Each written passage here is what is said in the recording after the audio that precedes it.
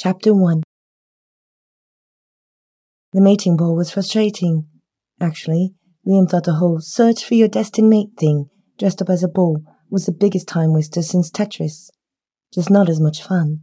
He winced at the sharp note the musicians hit and tried not to growl. Even the music annoyed him. Stepping around the couple swaying together on the edge of the dance floor, he smiled at the sight.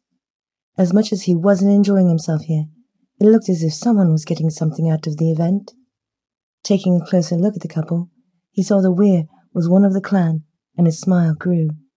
Marcus was going to be happy that at least one good thing was coming out of tonight, and another bonding for the clan was a very good thing. The weir in question looked up at him, and Liam nodded. The happy grin the other man wore stretched out even further. His clansmen ignored the whispers around them as he maneuvered his partner closer to the edge of the dance floor so they could meet. Maristella Porus, may I introduce you to Liam O'Fallon, the mate of my clan leader, Marcus O'Fallon. Liam, this is my lady, Maristella. Corey Whalen, one of his mate's many cousins, waved back and forth between Liam and the young lady he had been wrapped around. Liam smiled and gave her a half bow.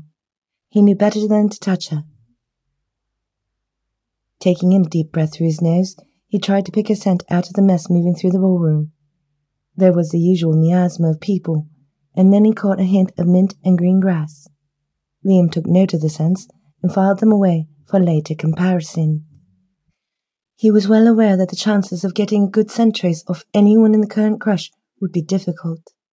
Since he wasn't going to touch Maristella, there was no way to get anything better. He also wasn't going to push to try and improve on what he already had. A pleasure to meet you, Miss Porus.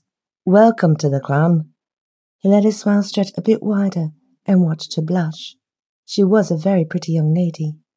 Corey, I left Marcus at the punch bowl. He's probably in dire need of a distraction. Why don't you go introduce your lady to him? Smiling happily, the new couple moved off, and Liam stared at them for a moment before he dropped his own smile. Sighing in frustration, the blonde weir wiped a hand over his mouth and then started moving around the room again. At least someone in their clan was getting something useful out of the event. He let himself slip into the automatic meet and greet he had perfected at his parents' business dinners, and made certain to smile and shake hands with anyone who greeted him. Circling the room again, Liam caught the scent they had noticed at the last ball. Bergamot and vanilla, rich, fertile, and female. The scent had been taunting them for the last 3 months. He took several deep breaths and tried to zero in on the scent, but it was too diffused, too old. Whoever she wasn't at the ball now. Growling, he felt himself start to shift and closed his eyes. He was in public. He was the mate to the alpha of Clan O'Fallon, and there was no way in the world he could lose his shit here. It was familiarity, more than anything else, that let him relax back against his mate when he felt arms go around him. Leaning into the embrace of his alpha, Liam went limp.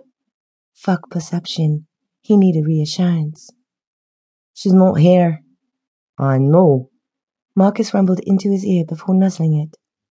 It's nice though that Corey found someone. Makes this particular first worth it. Now I want to go. We aren't getting anywhere. Agreed. Liam sighed before he straightened up and moved out of his mate's arms. Straightening his jacket with a few careful tugs, he looked around. Most of the people surrounding them weren't paying them any mind, and he carefully noted the ones who were. Clan badges were required of all attendees, but most of the people looking at him had on a second badge, identifying them as employees of the bowl committee. This has gotten frustrating. It is, but not here. The alpha cautioned before grabbing his mate's hand